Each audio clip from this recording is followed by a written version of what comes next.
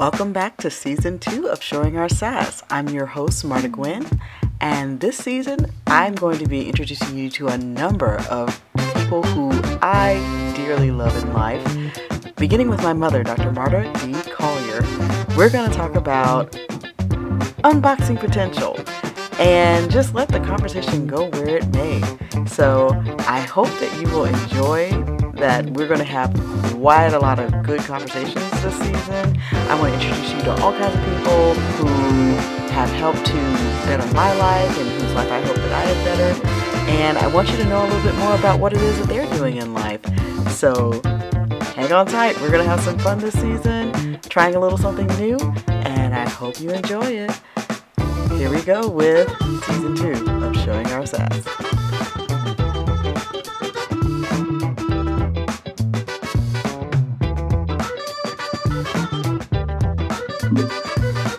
All right.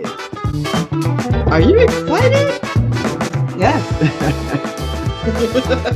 Well, I want to thank you so much for agreeing to come on to Season 2 of Showing Our Sass. I know that you have had, well, see, I did what I said I was going to do. All right. I need to look at you, not my camera. All right. Thank you so much for joining me for Season 2 of Showing Our Sass. I'm pretty sure you saw several episodes of Season 1. In fact, you were on Season 1, so you were one of my returnees. But we're throwing all that out, and we're going to try something different this year, where we're going to do a little bit more structure, because I really want to explore the ideas of unboxing our potential. I think that this last year has taught all of us a lot about taking a beat and thinking about, are we living our lives as fully as we possibly can? And I think it's given us a chance to kind of assess things. So that's kind of the general framework of what we're doing. I sent you a couple of questions ahead of time so you could look through them to be comfortable. Do you have any other questions before we get going? I think I'm good. Well, can we start off first by having you introduce yourself to our listeners? I'm Dr. Marta Collier. I'm an educational consultant and retired university professor based out of Atlanta, Georgia. And it is my pleasure to be on with Marta Collier Youngblood. I love your show. It's been fabulous being a part of it, but even more so being able to follow you and the journey that you have been on, pursuing topics you're passionate about and working to become a voice for your community so that we could be better informed and have fun along the way. I've truly enjoyed following you. And here's the fun part. I didn't pay her to say that, but she is my mama, y'all. Y'all see it in the face. You see it in the face. It's just how we do. But I do want us to just have fun in this too, though. So yeah, we just gonna have a conversation. My mom and I talk like this all the time. So we're gonna have some fun chopping it up today, because that's how we do this. So we're gonna start off with the first question. What is one thing you wish you had known when you began your career? The importance of networking. That's not something that I truly understood early on, and it's something I'm still learning about in this season of my life. It's very important to tap into the wealth of people and their experiences around you, the experiences they have had, particularly people who are willing to share, and to fight the tendency of going it alone. That's something that seems to be a trend among many people, particularly younger people, who seem to feel that they've got to prove something by just putting whatever it is they're dealing with on their backs and running with it on their own. And nobody accomplishes anything significant on their own. There are always other people, other resources that they have tapped into, whether they admit it or not. And the ease of your journey is impacted, or the difficulty of it, by the number of people that you embrace and their experiences as you go along the way. And I think what you're surprised to find out is there are many people who are willing, they're more than willing to share what they know, to make you a part of their network and get the word out about what you're doing. And if there are resources they can connect you with, be a part of doing that, because they believe in what you're doing. They believe in you and they want you to be successful. They know if you're successful, it's an uplift to the entire community. And so, yes, the importance of networking is something I wish desperately that I had been more attuned to in my younger days. Well, do you think that maybe you being on the tail end of the baby boomer generation trended you toward a little more of self-reliance over necessarily looking to build a large team around you? Um, that's a good question. My answer, honest answer, is I'm not sure, because as I think back on my growing up with my parents, your grandparents, there was a strong sense of community around us, and people were very centrally connected during that period of time. We lived in the same neighborhoods where we went to school, where we went to church. We knew our neighbors. We interacted with each other. People sat out on their porches. Kids played in the street. Um, our churches were connected to each other and worked together and shared resources. So I tend to think that, and let me make a clarification. Our parents are of the great generation, the greatest generation. We are the product of You're that the generation. boomers. You're the baby boomers. Mm-hmm. Yes. And so I think that they had a greater sense of community. We benefited from that in our younger days.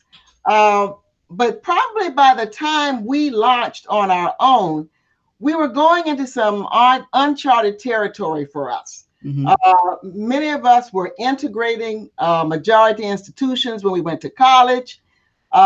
We were going away from home and away from our network, our base of support, and I think felt that we were, in a sense, on our own. I left Savannah, Georgia, and went to Indiana. I went to the Midwest, to a place where everything from the dialect to the language to the weather was strange to me.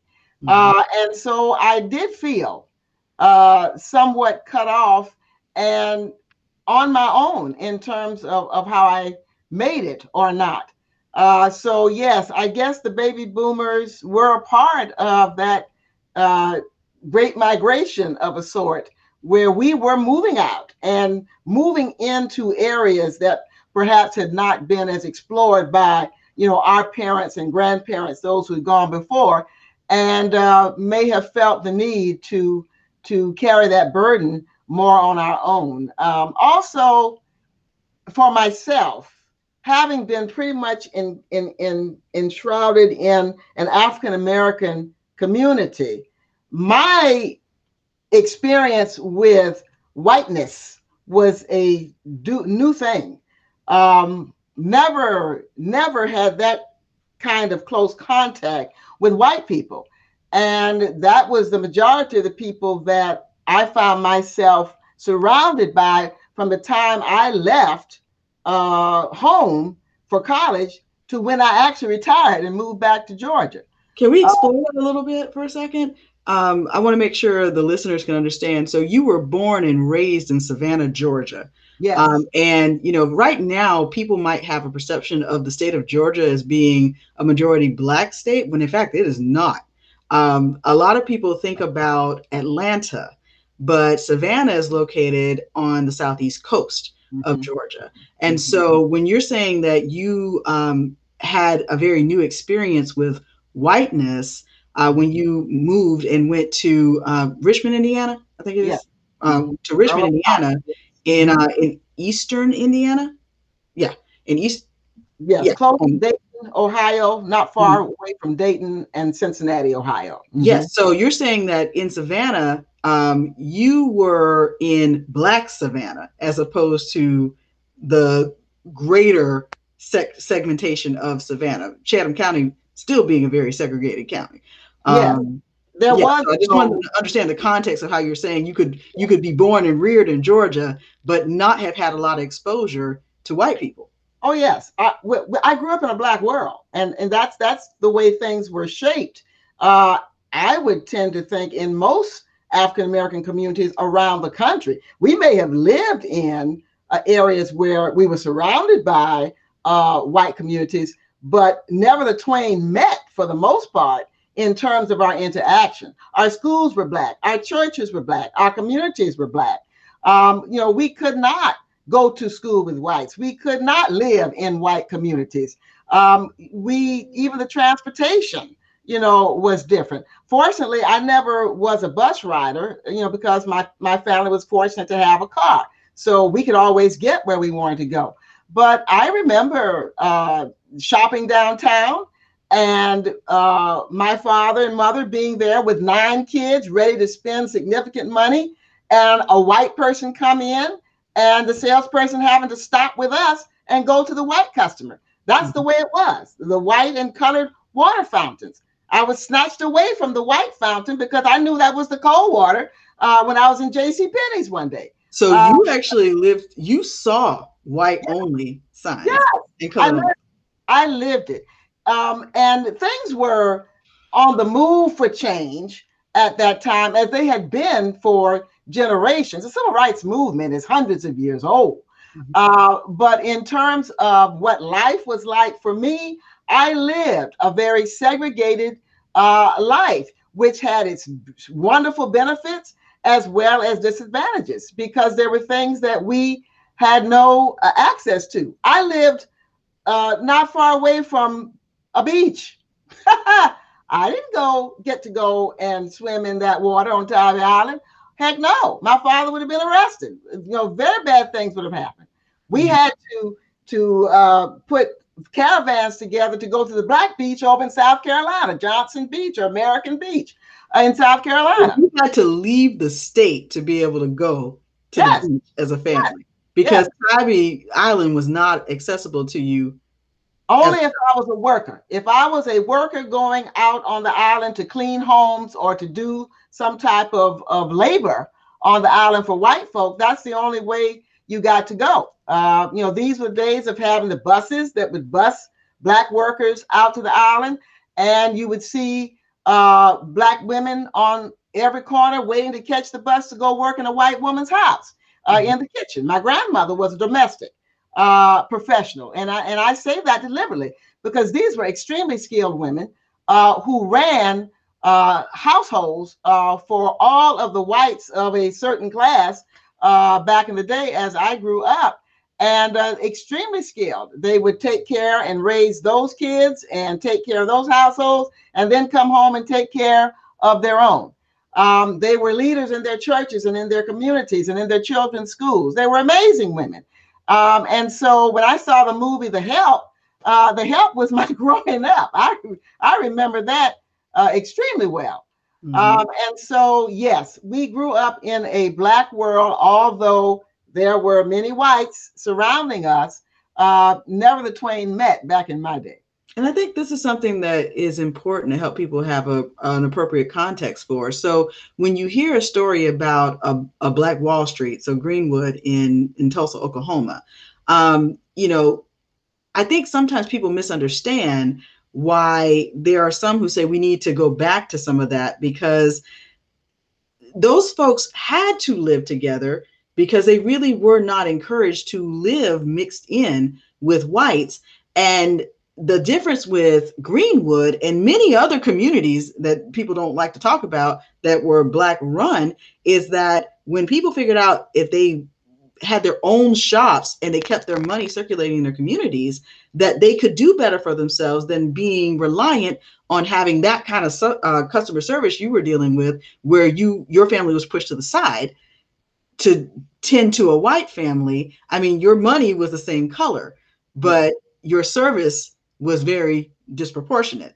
But I don't think people understand really that I hate majority as a term, but majority, minority, but that's what we were. For minority communities, we often found safety and solace and well-being in villages within the greater white community, and integration changed that.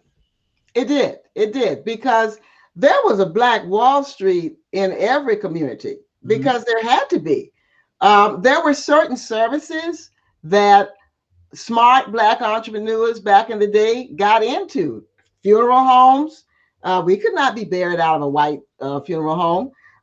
Shoe shops, dressmakers, milliners, women who made hats, mechanics. My grandfather, your great grandfather, was a skilled mechanic and made a very good living.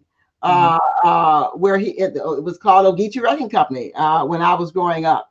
So we had people who delivered the mail, Black postal people delivered the mail to our homes. I think the only white person, it's so funny, that would come into our community to deliver something was the milkman, because they would not hire African Americans to deliver. Now, I'm sure they were working in warehouses. They would sometimes hire us for that kind of thing, but not for actually going, door to door.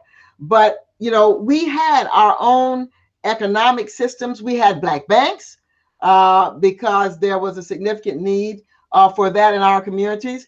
And I think you still got better service in the African American bank from time to time because of the respect level. Though we were fortunate, our father was, like many African American elders at that time, built a sense of respect with whoever he dealt with. He was also a minister, and some of the better thinking white people at the time, did have a respect for the collar, for men of the cloth. So and he was also a soldier, so he was a veteran, and he was also a teacher and later a counselor in the school district there. So yes, and of course our schools were segregated. So we had an entire system that operated alongside the white system, and it was only when those systems were forced to try to come together that we generally had clashes in Savannah. Now, there were other places where there were more negative encounters. There were some in Savannah as well, as the civil rights movement heated up because we had people who were pressing for integration of schools and of businesses for Black folk to be able to get jobs and be hired as cashiers and in places where they would not hire us. But we were pretty much shrouded from that, except in cases like the one I referred to, where my mother had to, snatch me away from the water fountain before I made what could have been a tragic mistake. You learned what the rules were, and you tried to abide by the rules as much as you could. But people always had their sense of pride, their sense of ownership of their own things, and we patronized those people. I never will forget Mr. Rainey. He was the shoemaker. He was a cobbler, and he would have this apron on, and the shop smelled of shoe dye. Whenever I think of him, I can remember the smells and the sounds and the sights. And he was the sweetest man, a sincere professional, saved our parents a lot of money. With 9 kids, there were a lot of shoes that needed to be repaired. So the notion that you couldn't get good customer service if you were dealing with a Black business, that is not the experience that you had growing up, nor was the idea of buying from a Black person, because legally you had no choice but to, well, no, you had a choice, but if you chose to buy from whites, you had to deal with how they wanted to serve you. And there were some places we could not go. They would not let us in. So We Buy Black is an old may sound negative, but it's not a new idea. That's come back around in a cycle. Yes. We had a street called West Broad Street, and that's where the shoe store was, Robin's Shoe Store, where we went to get shoes. Oftentimes, even though there were times when my parents went to, the bigger stores, but we shopped along that street, and we did business as much as possible in those communities. Those were our friends, our colleagues, people that we knew. Crosby Drug Store, although I think the druggist was still white, but that was the Black drugstore. It was in our community, and that's where Black folk went. Mhm. And I never remember being disrespected in there. Mhm. So there were people, even whites at the time, who knew how to show good customer service to the folks in the community. But I digress. But yes, that experience of growing up in uh, a rich and comfortable environment with a lot of good memories is real for me. Doesn't mean it was a perfect world, none are. But I feel very blessed to have grown up at the time I did, to have been impacted by the people who poured into me, teachers, ministers, community people, because they all wanted us to be successful. It Mhm. was all about the race. We were race people, so it mattered Mhm. that you grew up and you became something that contributed back to your community and that set an example for those coming behind you.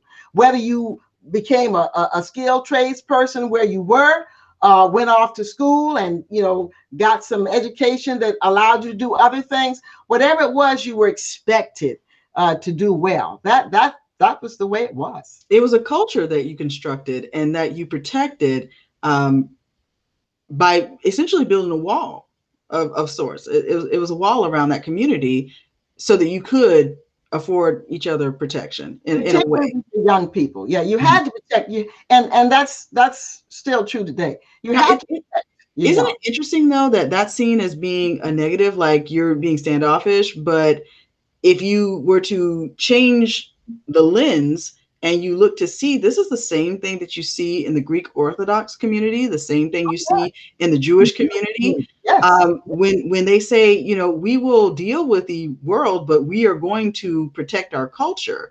But when you then turn it around to African American culture, it all of a sudden, no, we want to get in. We want to get into that culture from outside people, and I think people don't understand. We have a need to feed and protect our culture as well and our values.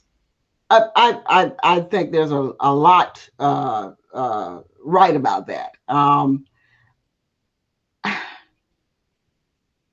I think every community knows its story better than anybody else and is better equipped to tell that story. And the individual that story needs to be told to, most importantly, are the young people coming along, Mm-hmm. because they're the ones whose turn will come where they have to pick up the mantle and be able to succeed in their own right. And our churches have been, for the most part, the bastions that have, and our HBCUs, our Mm-hmm. historically Black colleges and universities. Our Black institutions. Mm-hmm. Yes, yes, those have been the two most powerful pieces, and our historically Black K-12 institutions. Mm-hmm. There are some of those like Crispus Attucks in Indianapolis, and there are others in the South.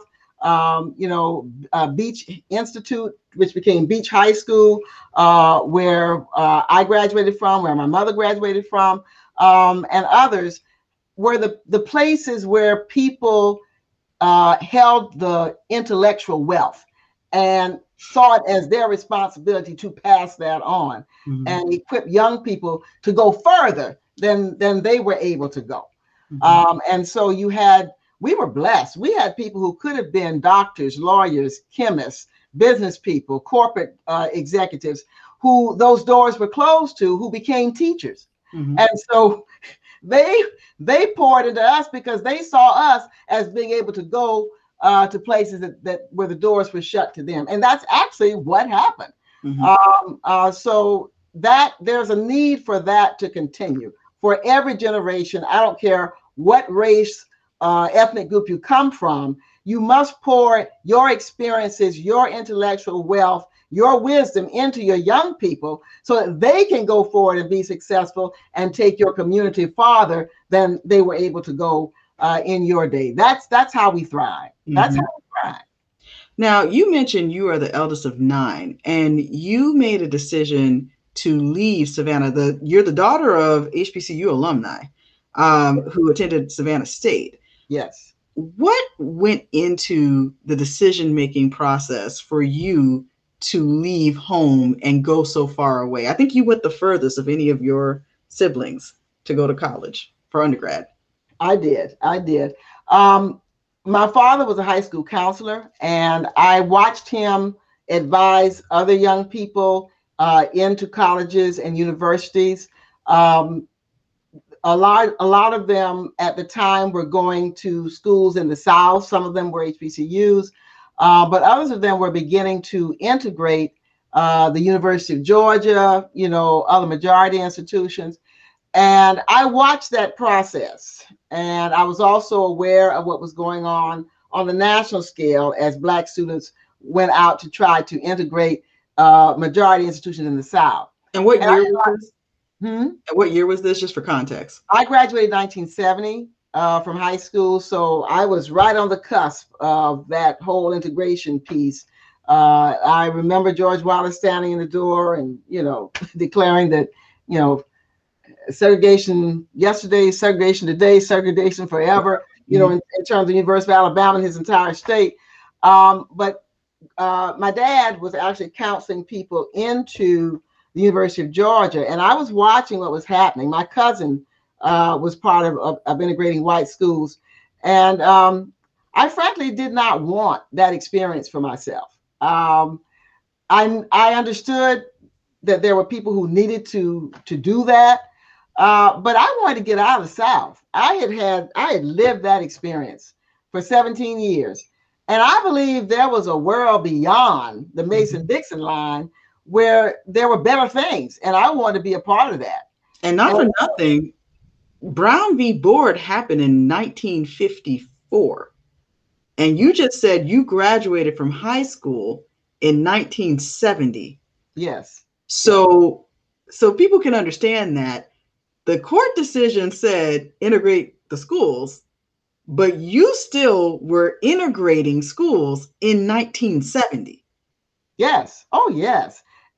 Because what happened was that whites resisted the whole integration piece by leaving public schools or relegating certain, cordoning off certain schools for whites where they still maintain the majority. And blacks were relegated, or so many of them were accepted, and the time there was made so unpleasant. I imagine there are a lot of folk who still want to forget those times. They were very difficult. There was a lot of agitation, a lot of attacks. It was a rough period of time, and it's still not integrated. In Savannah, most black kids go to school with black kids, and most white kids go to school with white kids. That's the way it is. They call them private academies, church schools, whatever you want to call it. Charters. Yeah. It's mainly black people remaining in the public school system, and whites who can afford it have largely gone to private institutions. And even to the point where they will build a public school for whites and a public school for blacks right up the road. I mean, that's still going on in our town. So yes, there's still a lot of segregation, whether you want to call it physical, political, economic. There's still a lot of segregation throughout the country, not just in my hometown, but throughout the country. But you didn't want to be part of the integrating groups, you were saying. So sorry, I took you off a little bit. I want to bring you back on. So when you were choosing schools, where did you really want to go? Was Earlham the place you really wanted to go? Or is it where you ended up? Earlham was a place I chose because it was recommended by a dear family friend whose daughter had considered it. It was high on her list, but she'd chosen to go to another school. But I chose Earlham because it had a faith base. It's a Quaker based school. I like the philosophy. Quakers have for generations been abolitionists. They were also part of the Underground Railroad. I like their philosophy of live and let live. They were peaceful people. And I thought that a school that derived from those beginnings might be the kind of place that would be accepting of me. I also thought the Midwest would be an escape from the racism and the segregation that I knew I would encounter if I went to a majority institution in the South. And I was not recruited by an HBCU. The HBCU experience was one my parents shared, um, but things had changed from the time they were in school to when it came time for me to go to college. Mm-hmm. And also it was the trend. If people felt you capable to be a part of that integration movement into majority schools. But largely, I think outside of the South, that's where we were being recruited. Programs were being, designed and implemented. University of Indiana and others, those in the far north, were actively recruiting more people of color into Iowa, Ohio their State. Iowa, yeah, Yeah. yeah. Mm-hmm. So, I was a part of that whole milieu. So Earlham worked for me. Earlham also um, was open to all students, and I wanted a school that did not cordon students off. I wanted a school where everything was open to students. You didn't have to be in a certain group or a certain organization, and it was small. It was a smaller school. Mm-hmm. I also did not want to be a drop in a big sea. I wanted to be recognized and seen and visible. And so, yes, all those kinds of things are what went into my decision in terms of choosing Earlham. So you didn't grow up thinking and dreaming about going to Spelman or anything like that? Um, Again, Spelman was in the South. Nothing against Spelman, but I wanted to leave the South. I'd been in the South all my life to that point, and I wanted something beyond that boundary. You had that adventurous spirit. A wonderful experience. I know people who went there. They treasured the experience. They were blessed by it. They have colleagues and friends from it. Spelman is a premier institution. I mean, I might not have been accepted to Spelman. I mean, so let's not assume they would have even let me in. Well, now you're the daughter of a minister who was, 2 degreed and had a reputation statewide, and you had good grades. So I don't buy that. But it is interesting that you were not recruited by Spelman, I think. Being where you were, and I've always been a little curious about that, but I know I've taken you down a little rabbit hole on that one. So let me bring us back on and say, and you can interpret this however you like. What is your biggest failure or learning opportunity as you look back over your life? Not having become more of a scribe of my experiences, a writer. There's a saying, if it's not written down, it doesn't exist. And if I could change something about my journey, I would have been a more disciplined and prolific recorder of those thoughts, of those experiences, of those ideas. I'm a very oral person. I love orally sharing my experiences. It's something that I truly enjoy, as well as hearing those of others.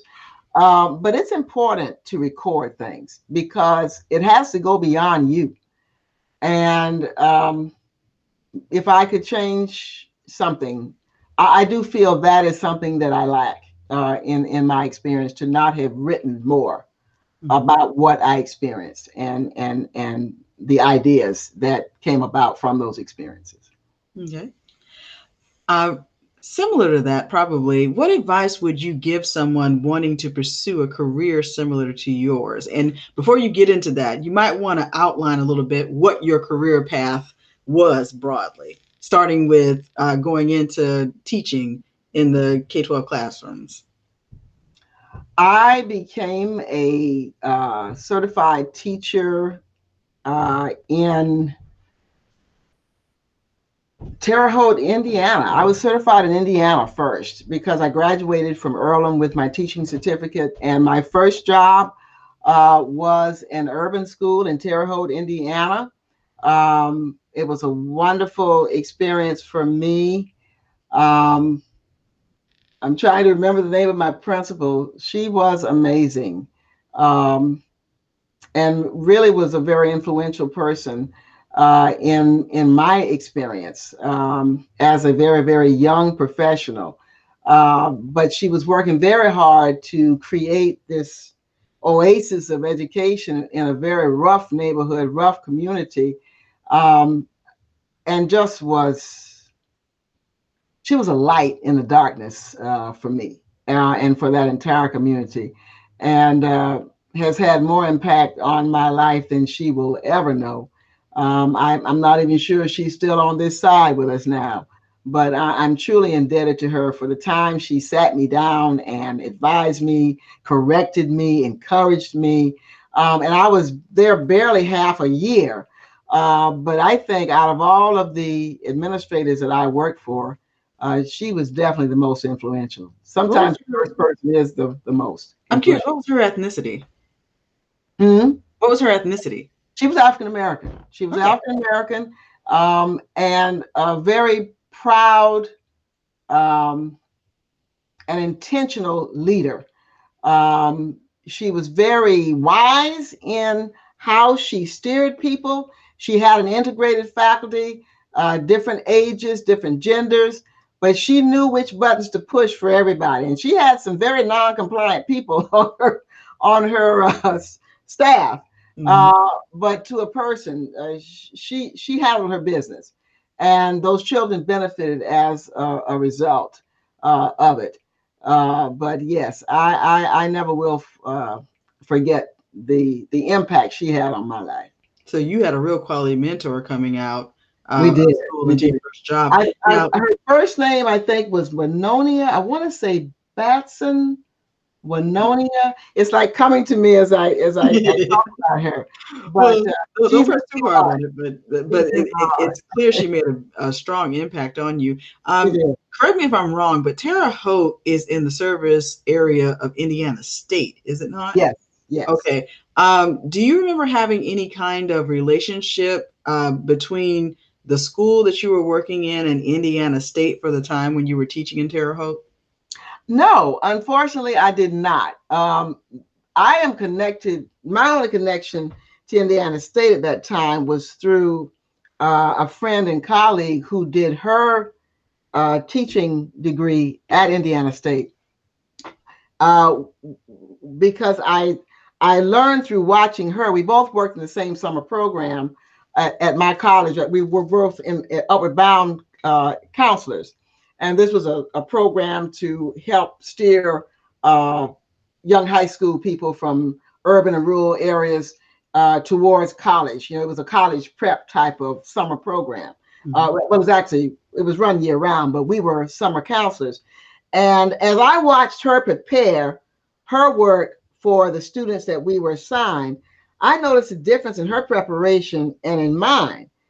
And it was amazing, because she had specific lessons on lesson plan preparation, objectives, learning styles. She knew a lot of things that I had not gotten from my program, though I love my program.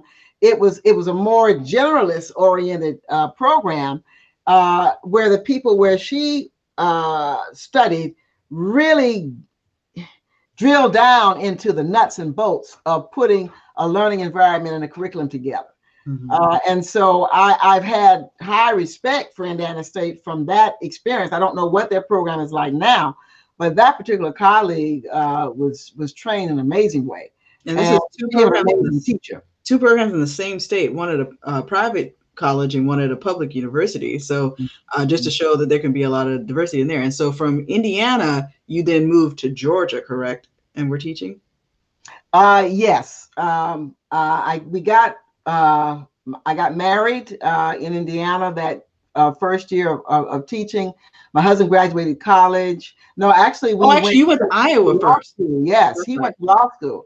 And I pursued my master's degree and began teaching actually in Iowa. So that was my rural and majority white community teaching experience. That started then as a very young professional. I was dropped down in the middle of Iowa.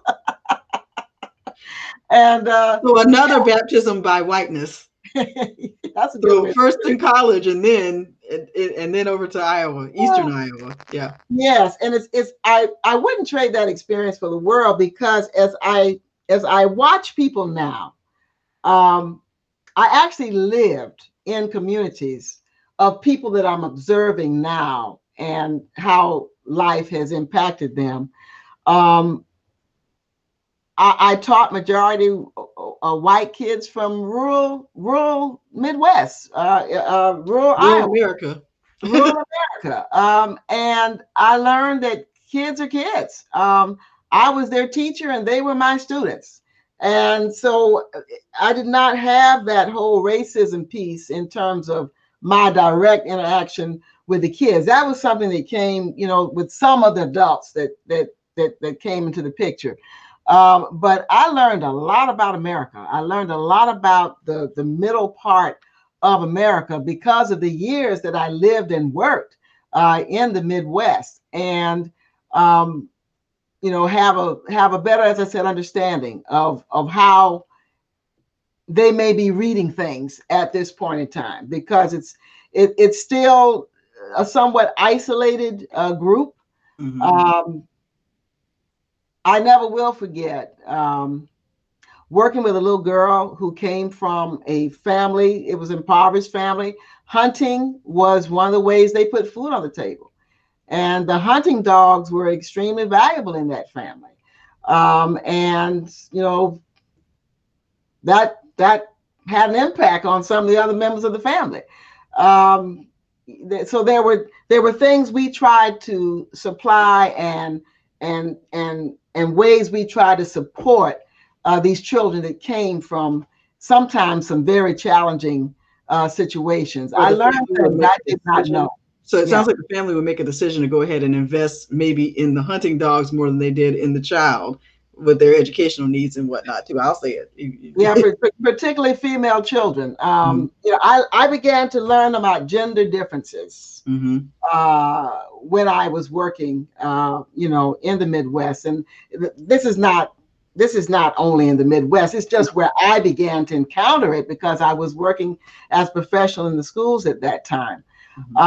But yes, I mean, I I guess I got what I asked for. I left Georgia and I got dropped right down. Sounds like going to another country, right? It was very much like a different country. My pattern of speech, my Southern accent, which I never got rid of, which is so funny. All the years I spent outside of the South. But I found the good Lord helped me to blaze a path there. And I learned so much.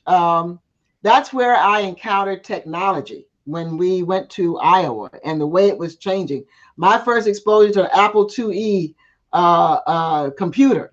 I actually learned what that was when I left the South and went to the Midwest and began getting these things and bringing them home, because we had you and your brother at that time, and we began to expose you to it. And that was the second tour duty that you did. So let me make sure I'm storyboarding this right. So 1970, you land in rural Indiana. And then from there, you went to Terre Haute, where you were in a slightly more urban community. And from there, you then went to Iowa City, Iowa, and were there for the portion of time while Dad was in law school and you were finishing your master's. Yeah. So you both graduate from Iowa when, and then moved to Georgia? That was, let's see, 70, I think 70, no. Had to be 77, 78. 78, I think. Dad graduated from law school. Okay. And so then you made another cross-country move to Georgia. It had to be about, because you were certainly in Georgia in the 80s. The years are stacking up. Memories. Well, I just want to help everybody. We're drawing a roadmap of your career. So college, and then started your career not far from where you went to college, and then a neighboring state. You got some more education and training exposure. So you've encountered like the Quaker communities, the Amish communities, the Mennonites, the yeah. mashed up, blended Germanic and Swedish and all of those other kind of European cultures that found their way through wagons and cars and trains into the Midwest that have built their own kinds of cultures. The culture of Southern Indiana is different from Northwest Indiana, is different from Eastern Iowa, is very different from Wisconsin and Minnesota. And so I think because that region of the country is designated in the flyover states category, there's some people on the East Coast and West Coast who may not appreciate the diversity of of the Midwest, the middle of the country, the breadbasket. Yeah. But you made a decision as a 17-year-old that you wanted to know more about the world. And so you did. You picked up and you went and you did. And then you came home. Now, tell us a little bit about why it is that you came back to Georgia and Savannah in particular. Well, that was really my husband, your father, pursuing his dream of a law practice. And I'm not quite sure why the South. He just simply wanted to do it someplace outside of his hometown because he wanted to do it on his own. And he was from the Midwest. He had not grown up a Southerner at all. Yes, no, he's Chicago boy. Harbor, from the harbor. East Chicago, Indiana, which is like a stone's throw from the city. So yes, he's very much of that ilk. He would say Lake County. Yeah. And I don't know whether in his time of courting me and going back and forth with our family, that had some impact on him. Also, Atlanta was exploding at the time. Everybody wanted to come to Atlanta. Things were really on the move, as they continue to be to this day. And so I think a lot of people saw it as opportunity. He actually thought we were going to land in Atlanta, but the opportunities opened up in Savannah. And so that's where we ended up going. And I'm really looking forward to getting him to dig into that too. But I did want to understand the context of making another move when you had said so adamantly you wanted to experience something outside of the South, that you came back as your husband, my father, was looking to go ahead and begin his professional career in Savannah, Georgia, in the law. So that brings us to 1978, 79-ish. Shortly after that, your lives changed again. Dramatically. That's when my story starts, folks, but that's not what this is about today. So I want to make sure we had that established, that timeline established, because that's your early career, so that you could now come back around and say, what advice would you give to someone who is wanting to pursue a career as a K-12 teacher? Spend time in schools prior to your decision to enter a program as a teacher. Spend time. There are opportunities to volunteer, whether it's an after-school program, a summer program, an early childhood program. I would really encourage people to spend time around kids and in an educational environment, so you get some sense as to your level of comfort in that environment for kids, whether they're younger or older, and your level of passion to pursue that. And get a good feel for the economics of a choice like that, because the sense of a career ladder for teachers is not often as clear as it possibly should be.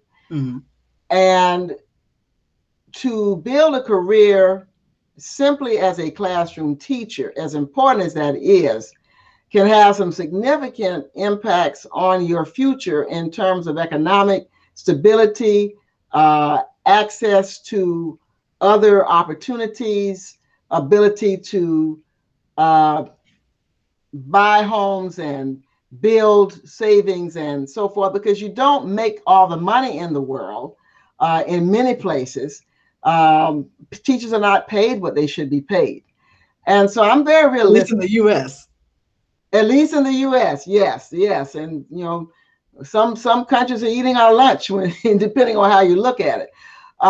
If you are into, going overseas for those opportunities. But you need to take a wide look, a very deep look at what is entailed in becoming a K-12 classroom teacher.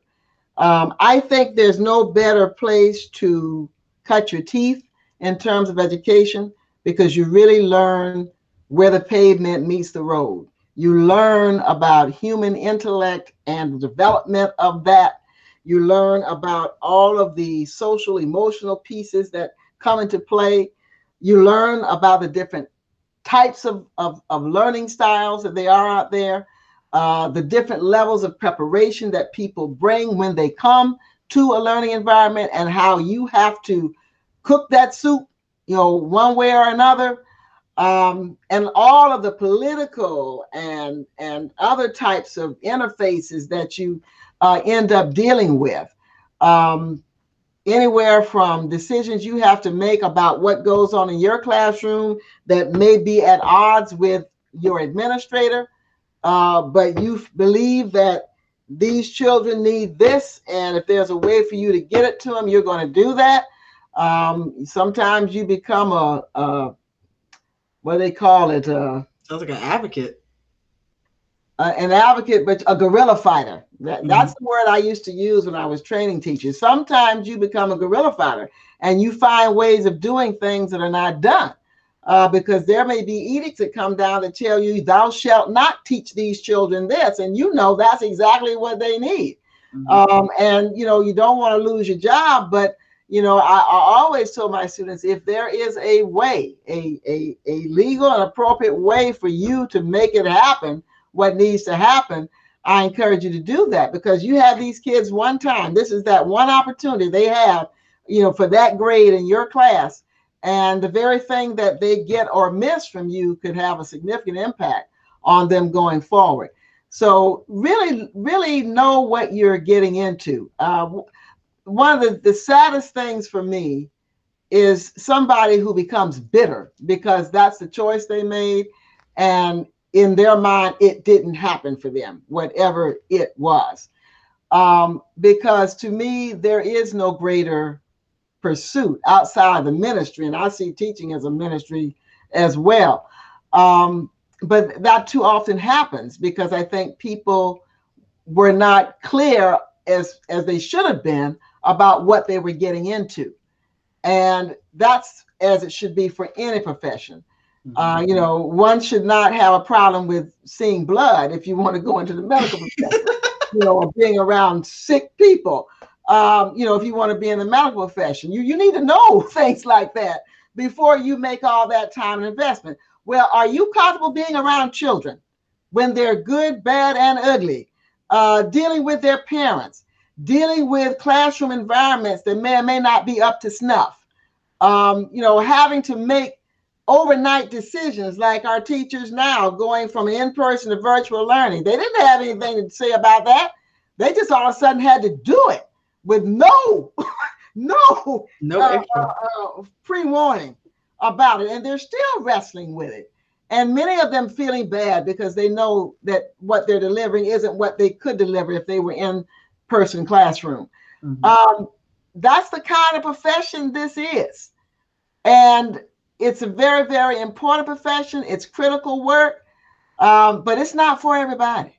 Mhm. And I'll be the first one to say that. So know thyself. So you don't believe in that mantra. Those who can't do teach. You don't, you it doesn't sound like you believe in that. Okay. Those who can't do teach badly. I like that. I like that one.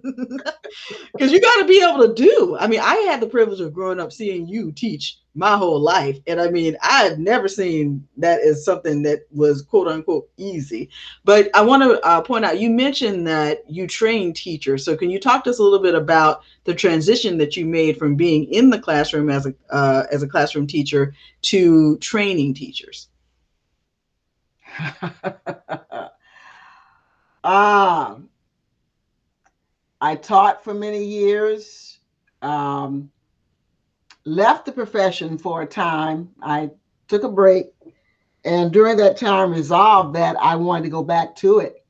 But this time as one who trained teachers to hopefully perform better than I felt I did, to be better prepared than to be able to be more successful in their situation, to see what the possibilities were and how we could make change in terms of how education was done. So yes, it was kind of an advocate, instigator, agitator attitude that kicked me back into graduate school to get a PhD and then to enter the academy to train teachers. You went in a rabble rouser. It's okay. Embrace it. Embrace it. It's good to know where it comes from. I mean, what was John Lewis say? Good trouble. There's all kinds of good trouble. I just say people assume that I get some of my, from my daddy, but I don't think they get to see the fact how much of it comes from my mama. Well, I mean, some of us are not as noisy with what we do, but we nonetheless have to bend or even break some rules sometimes if we feel that is what is called for, if that is for the greater good. Mm-hmm. And so, yes, there are going to be some times. I mean, I was told by the district early childhood people in Savannah at that time not to teach kindergartners how to read. Now that sounds like oxymoron in today's environment, but we were actually told by the director for the district we were not allowed to teach kindergartners to read. And so I knew I had some children who were ready. I went upstairs to the reading specialist, Miss Janie Bowers, bless her heart. I love her to this day. One of the other most influential people in my life. And she shut her door. I explained the situation. She went to her shelf. She pulled some materials off. She told me, you close your door. You teach these children with these materials. And when you're done, you open your door and you go on about the rest of your business. That's what I did. And those children learned how to read. Mm-hmm. And I taught that to my students, for the rest of my career. Sometimes you have to find ways to do things that are not done. Mm-hmm. And fortunately, thank the Lord, I was able to do that. So yes, sometimes that's what's called for. Listen, y'all, she's scrappy. I had a job. Don't let the sweet smile fool you. She's scrappy. And I'm proud of that. All right. So I like the advice that you gave on that one, but I do want to give you a chance to go ahead and give just one piece of advice to someone who decides to make a transition from the K-12 classroom into higher ed. What is the best piece of advice you could give someone who decides to pursue a faculty position in higher ed, in education? Find an advocate. Find an advocate in that college, on that campus, wherever you are, that will tell you the truth. That will tell you the truth about what it takes to not only survive, but to thrive in that environment. Mm-hmm. You need a truth teller. You need a truth teller. Because there are too many people who will give you a line, the party line, knowing full well that that is not what's going to help you be successful, particularly as a woman and a person of color. And I was both in a situation that I went into. Mm-hmm. Your dad and I like to say we invited ourselves. At the time we went to the academy, we were still few in number. We're still few in number, but we were even fewer at that time. Mm-hmm. And we were significantly not wanted, by a lot of people who we encountered. There were people who felt there was no need for us to be there. There were HBCUs, that's where you people go. We were an intrusion. We were taking up space for other folk like them. Um, they had very little experience or exposure to working with African Americans in academia. Um, it was very limited and limiting situation. So we really ended up crashing through the door. That's if I can describe my academic career. I That's mean, what. I am seeing a theme here. I'm seeing a theme of, here you were a child of integration. I mean, right? You were launched into your adulthood into a world that was trying to figure out how to integrate, and you left a very insulated community of African Americans to go into a very white community where you cut your teeth and learned your professional skill set. And then you dove back into the home community for a while, but then you spun back out and got some additional training so that you could pivot your career. And then you went and dove all the way into Northwest Arkansas, South, but not South, as I'm starting to say now. I think that's going to be how you have South by Southwest. I think of Fayetteville, Northwest Arkansas as being South, but not South, because it has Southern accents with a little splish splash of Midwest and a little something I don't know if they even know what it is. It's a different kind of place. It's different. I'm not sure. I'm not sure if they have clarity in their identity. It's not something I can put my finger on. I'm sure people who live there. It's a very fluid identity, actually. Yeah. It's very fluid. I guess that's a good way to put it. But at the time I came in, I would use the word resistance as to describe my reception or lack thereof going in. And it was just the way it was. I am thankful for the people who took time with me and provided access because it was very much needed. I could have failed at any point in time, and nothing, little or no noise would have been made about it. I'm very fortunate that I have the husband I have. He would have come to my defense and did. And there were a few other African Americans on the faculty and a couple of white administrators who really came to my defense at a time when it was very much needed because I was under attack, and I wasn't the only one. Because as I said, we were not a commodity that was wanted. And I think it's worth pointing out, you are one of the first African American women to be tenured in the College of Education and Health Professions at the University of Arkansas, Fayetteville. One of the very few, and there are not that many to this day. Yeah. And I think that's something people may not understand. We are rare. We are rare, and that's not to put us on any pedestal. It's simply the gauntlet that one has to go through to, first of all, complete a doctorate degree, and then to get a position and to be tenured to run the gauntlet of tenure successfully. And then after that experience, not leave the profession altogether because you've just been beaten up, so badly by what you had to endure. It's rough. And it's not just rough for African Americans, but we have a particularly sharp point of that sword that is always aimed at us, at all people of color, at women. And it's still an entity that's predominated by white men. They still make the major decisions. They still hold the senior leadership and control policies. They control access and egress. There are more of us who are attaining to those levels, but it's slow. It's very slow going. And so I'm thankful for those that helped me along the way of every hue and gender. And there were many. There's no way. God, being gracious and merciful, put people in my path that blessed me to survive and thrive a situation that could have completely destroyed me.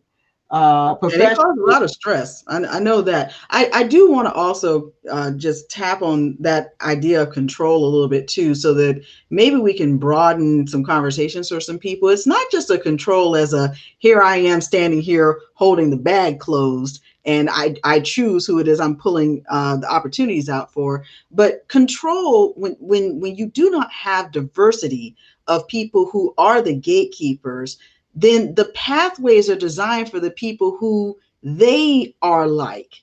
And so one of the reasons why it's so hard, and it's a reason why I honestly, in full transparency, do not like the idea of ever returning back to working in higher education. I'm not saying I won't ever do it, but I don't like the notion is that when you have largely men and largely white men who are the decision makers, the senior administrators, they are looking to their experience and the experiences of their friends as what it takes to be successful.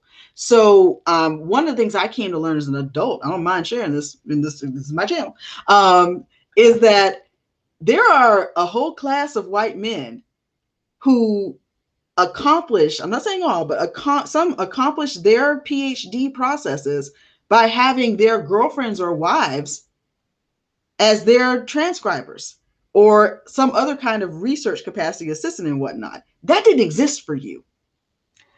Well, and I don't fault them if they can get somebody else to type. No, I do. Where I fault it is in expecting that a woman could come into that situation and take care of all of her own research, all of her coursework, all of her family commitments and whatnot. And she ought to be able to meet that standard without any other kind of accommodation when you as a male did not do that yourself. Well, it's complicated because some people will say, well, you should have known that. You should have expected that. You should have been prepared. And if you didn't think you could, stand the heat, you shouldn't have come in the kitchen. And that's one way of looking at it. But the reason that I answered your original question the way I did, talking about the advocates, getting the truth, getting the knowledge. If you've got somebody who sees you as someone worth investing in, and I was fortunate to find people like that along the way, they will take the time to let you know, oh, yes, you do have to write. And yes, you have to have more than this number of articles, which somebody might have told you. And yes, you need to be on committees. And yes, you need to be going to these conferences. And yes, you need to be presenting. I'd never been a professor before. There were no professors in my family. There were teachers, but there were no people who had gone the faculty route in my family. So I did not bring that knowledge base with me. That's something that one has to attain or gain access to. So you learn the rules of the road. There are rules. One does not come into the faculty teaching a full load of classes when you're on tenure track, because you will not have time to write and research and build the kind of collegial relationships, for the politics that are so important for tenure. You don't have time to you meet yourself, and you end up getting all the classes that the senior faculty don't want to teach, the ones that have the higher student numbers. You're dealing with a lot of entry-level folk, and they take up a lot of time. You're meeting with advisees, and these other folks' doors are closed, or they have office hours that are that long. It's a game with its own set of rules, and if you want to win, you better learn more of them than you don't in order to be successful. And I just think people ought to be honest about that. I think it's one of the most wonderful jobs I've ever had because I love teaching. And I love being able to have impact on people's lives and see them go out into a field that I love and become a real blessing to kids and families and communities around the nation and around the world. So let me say that I do not regret my journey. It was rough in some times, but so is everybody's. That's how we learn. That's how you gain wisdom. But you asked me what people need to know. Understand as much as possible the game you are getting in. Get the truth. Don't take the party line. Keep asking questions until you find out what you really need to know. Yeah. Follow people who are successful.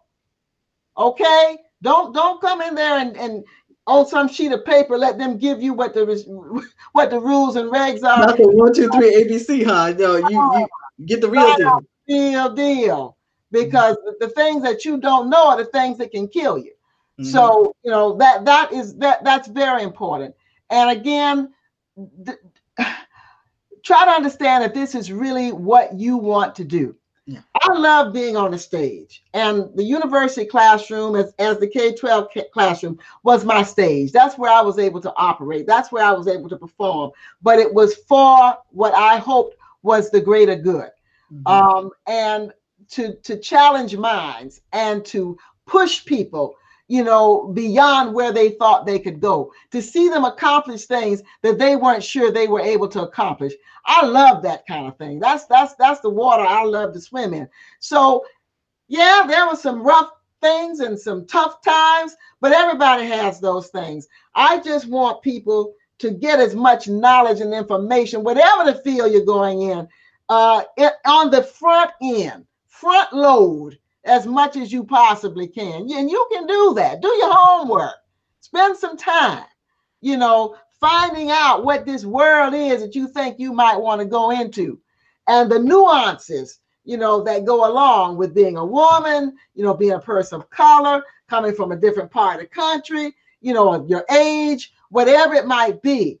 You know, get as informed, become as informed as you possibly can, because I think that it makes you better prepared for what's going to come. I'm thankful for what I knew. I'm thankful for what I picked up along the way. I would love to have been more knowledgeable, and it's what I've urged other people to do that think they, you know, want to go this route. And I must say that, you know, young African Americans coming after me, some of them have been more prepared, more informed, more focused on what it was that they wanted to do, and were able to ascend farther and faster than I was at this same institution. Some of it was the work of your father and others who had been there, who were about affirmative action, because that's what it was. People working in a way to help people be successful, not give them a handout, but a hand up, you know, where they could use their skills and abilities and climb and do the things they were very capable of doing. Somebody had to be about pushing some of those doors open that were resistant to us being there, simply because of our gender or the color of our skin. And that has to fall, and it is falling. And the society is better off for it. All right. Let's see. Next question. I don't even have follow up for that one. Well, yeah, I always do have follow up, but we're going to get back on task. What are the best resources that have helped you along the way? My faith would have to be number one, because it's been tested. And I'm not unique in that by any stretch of the imagination, because you make decisions, you make choices, you get yourself in situations, and sometimes you plain don't know how you're going to get out of this. I'm like, what did I do? You know, was I a bad person in another life? You know, why is this happening to me the way it's happening?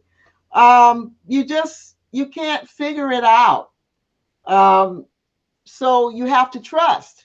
You pray, a lot of prayer, a lot of self-searching and reflection about what you've invested, and if you're willing to walk away from that, or if you think you just need to hang in there and, you know, see if you can't press through. And my faith, the good Lord has always been that rock for me. When I couldn't see it, he did. And eventually he opened the doors that needed to be opened, and he closed some doors that needed to be closed. And I'm thankful. I am thankful. It's humbling, You learn really quick that working in your strength, that's a loser.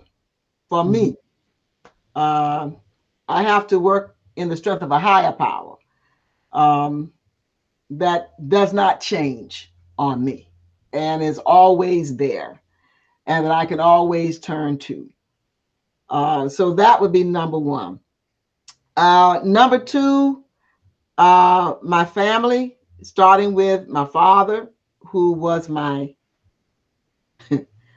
path setter.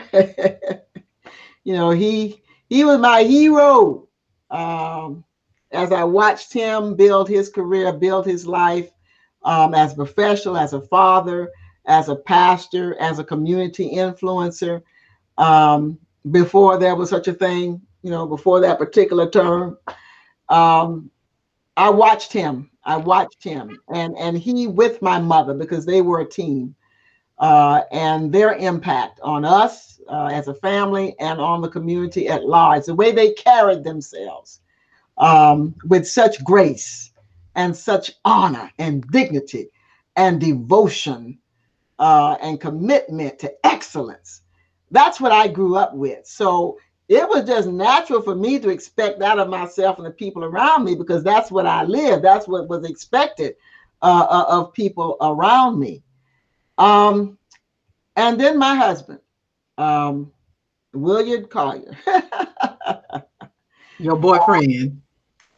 Yeah, my best friend, my lover, my husband, my companion.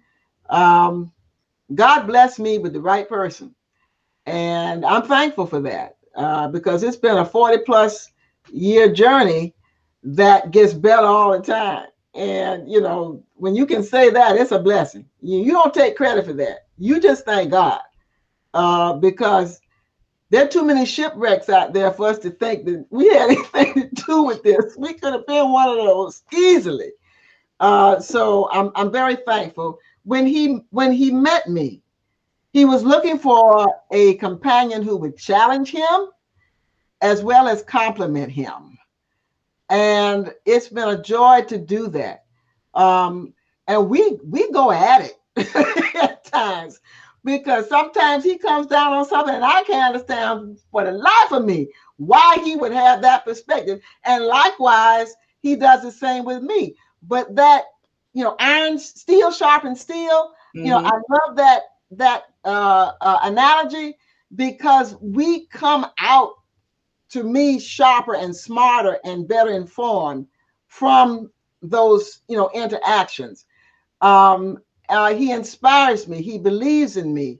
He would move earth and heaven for me, has done it, given up practices, moved places, taken other jobs so I could pursue what I wanted to do.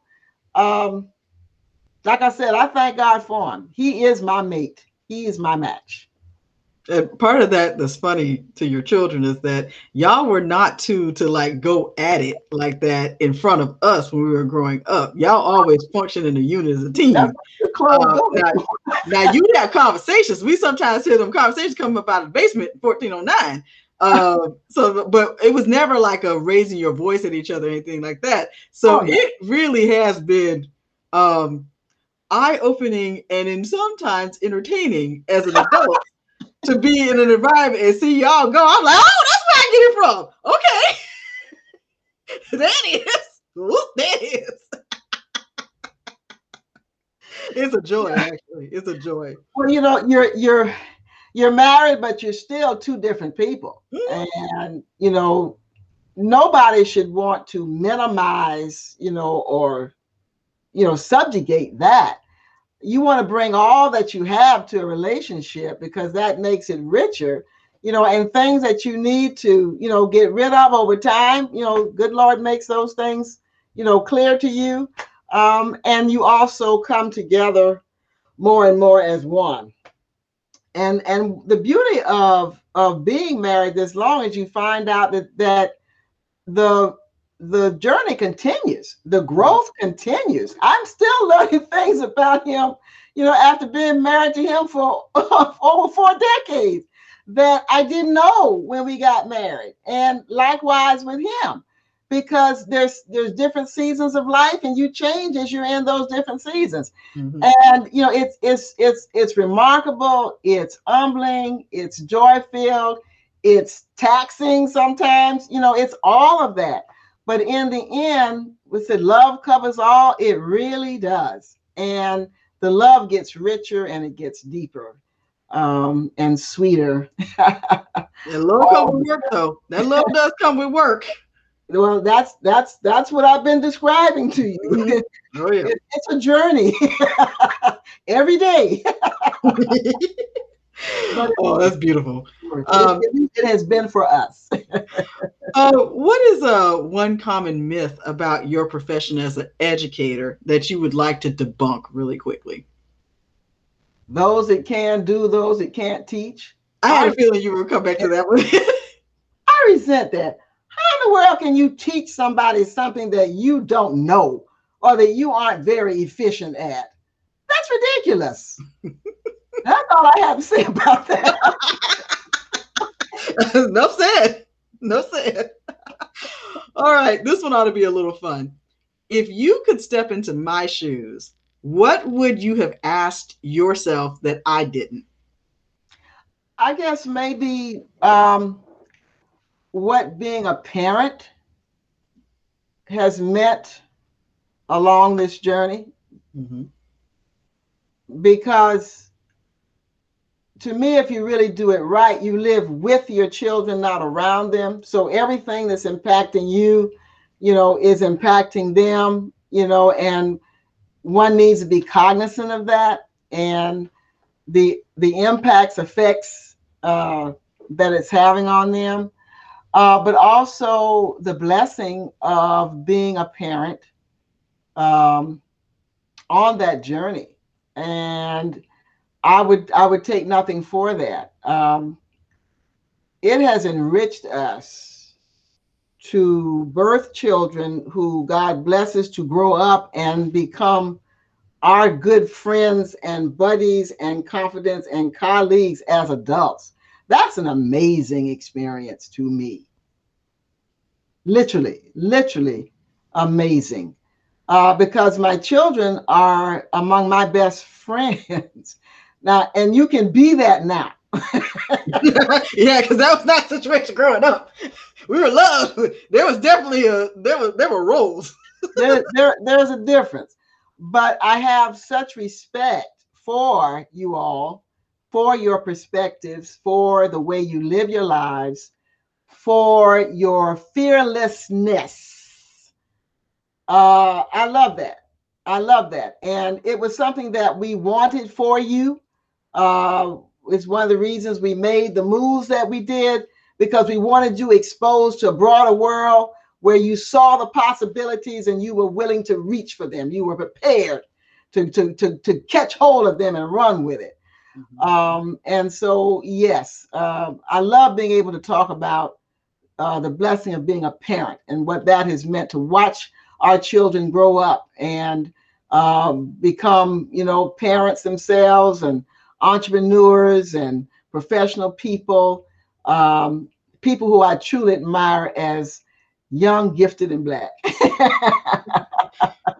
Well, I'll tell you, I'm gonna let you in on a little secret. I was talking to Will, my brother, and my brother, your son, as you have created this cadence, my brother, your son, and I just about fell out my chair laughing because he's now a preschool teacher.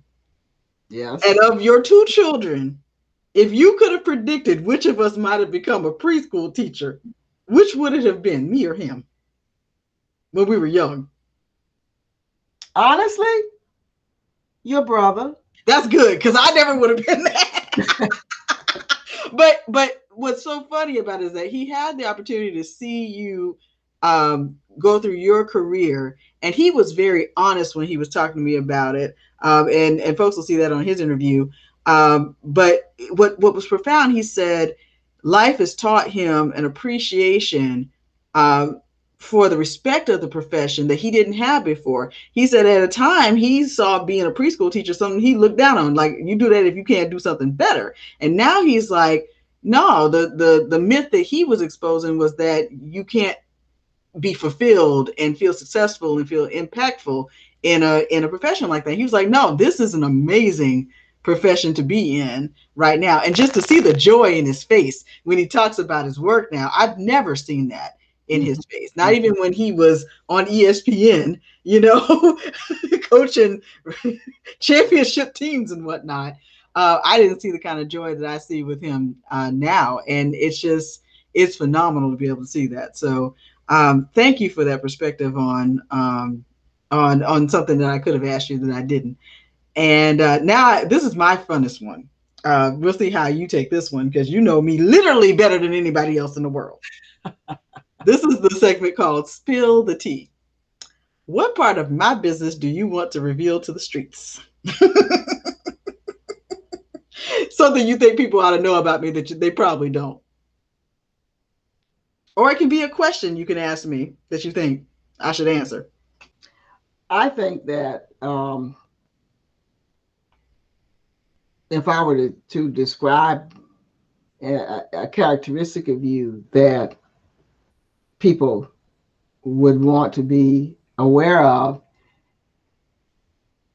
is that you are one of the best advocates for facilitating the success of other people I have ever seen. It's a passion. It's a passion. And you are working it into a part of your profession as a consultant, entrepreneur, to facilitate the success of individuals and systems and individuals within those systems. I've watched you do it within the academy. I've watched you do it with state departments, be they on the education or science advocacy or business side. I've seen you do it with foundations. Your heart and your mind coming together to facilitate the success of individuals pursuing their goals and systems working to affect whatever impact it is that they are seeking within their institution. I've not seen anyone do it better up close and personal, particularly at the point in life where you are. And you're able to do it without bringing harm to yourself, or you figure out you always sensing, when helping you is hurting me. And, and this is the spirit, good Lord gives you a sense that, okay, I may need to make an adjustment here, because some people, do it to their detriment.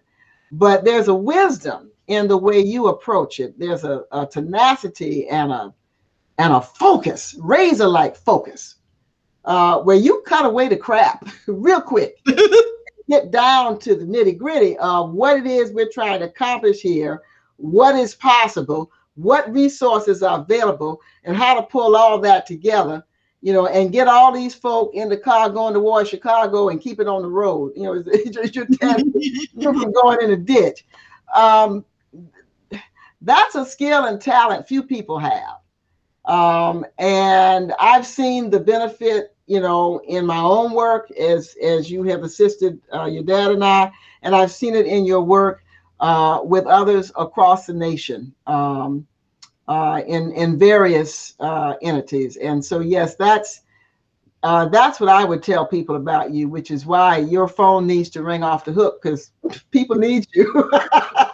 I appreciate that. I will, in transparency, confess that it has taken some time for me to learn how not to do it to my detriment, because I have done it to my detriment in as I was learning. But yes, I hope that I have begun to do it more healthily and wisely Because you're right. I don't think I could have said it better than that. I mean, when people ask, what do you want to be when you grow up? I just want to help people be happy, be aligned with what it is that they want to do and whatnot. And the best word I have run across in my readings and my studies is that I'm highly empathic. And it's one of the reasons why the character I most identified with on Star Trek The Next Generation was actually the counselor Deanna Troi.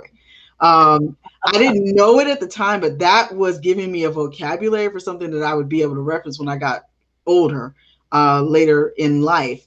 And empaths have to be very careful.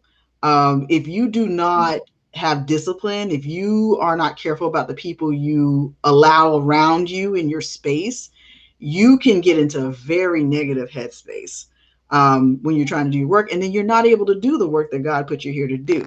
And I'm thankful that I've had people who came in my life who helped me, even the people who came in to try to harm me. I'm grateful for the experience because I got stronger and I figured out what I needed to do to be in the best shape to do this work that I've been called to do. So I thank you for that. I thank you for that. That's some good tea to spill. That was right tasty.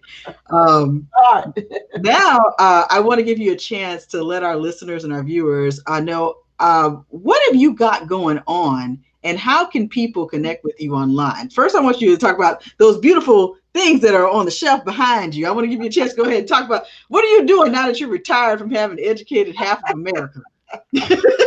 Well, I'm keeping somewhat of my challenge to myself to write. I write curriculum based upon children's literature that I love, that I feel can be utilized to teach literacy skills, to get our kids up and running when it comes to reading, and do it in fun ways that teach them the basics, but help them fall in love with books and in love with print and text.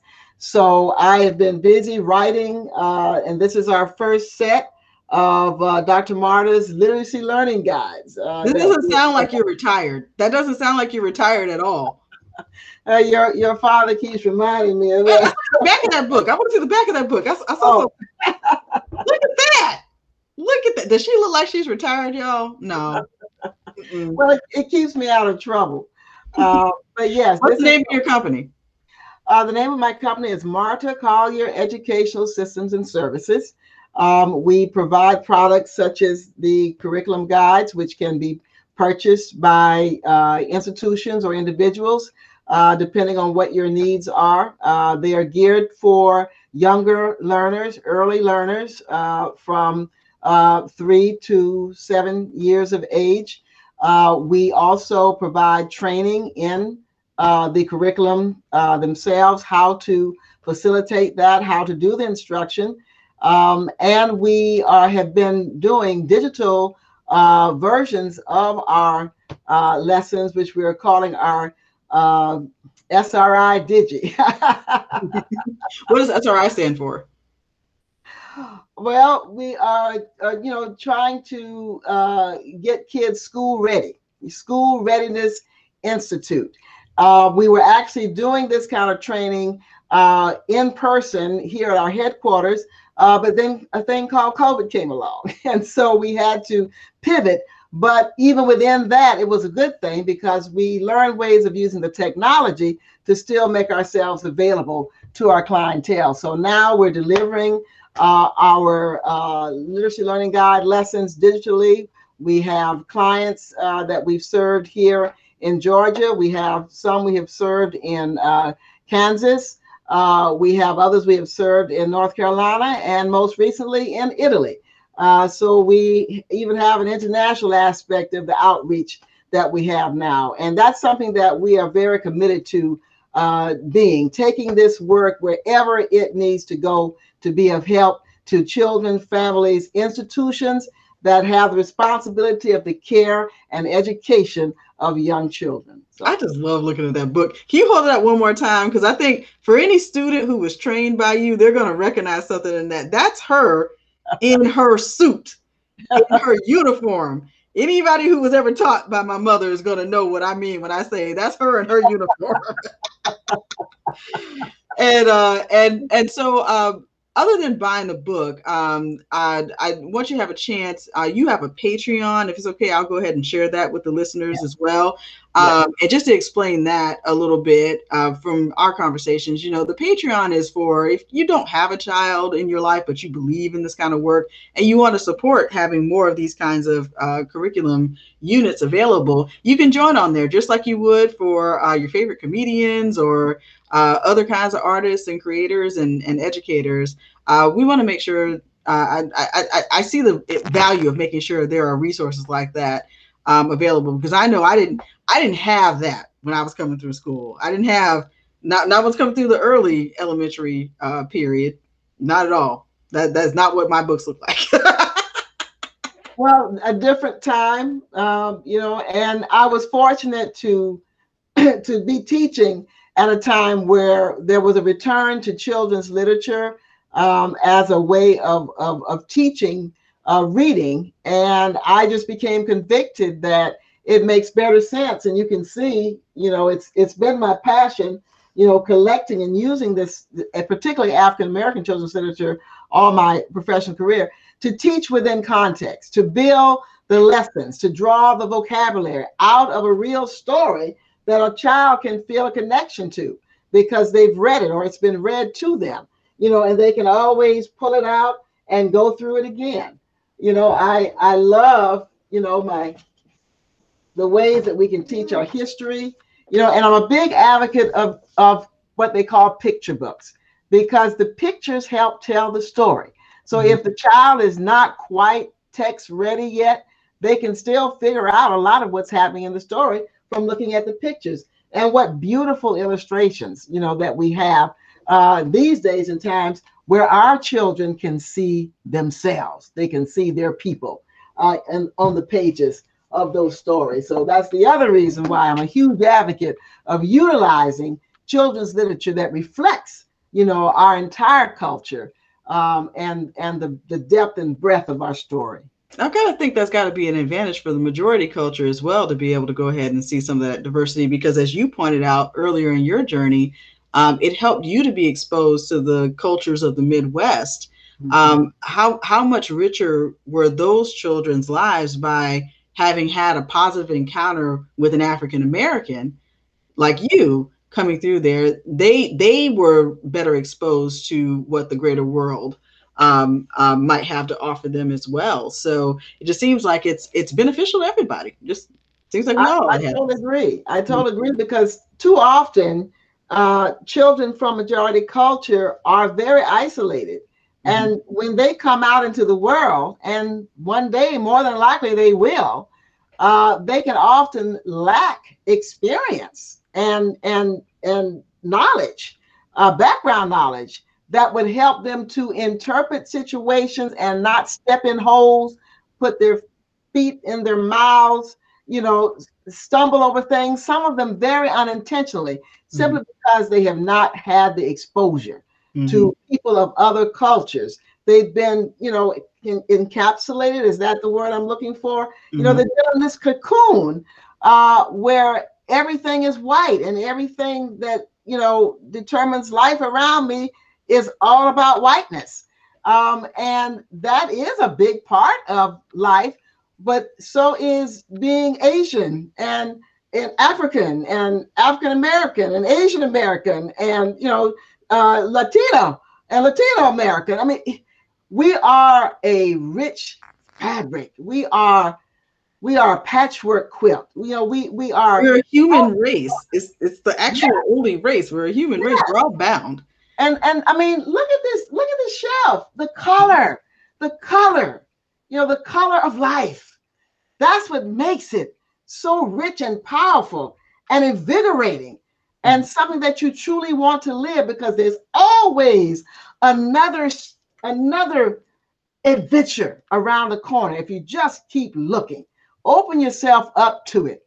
I would give nothing for my journey, for all these precious little ones that I got a chance to meet, from everywhere from Russia to, backwoods Arkansas, Georgia, Indiana, all over. I've taught kids from China and Korea, and they all enrich my life, every last one of them.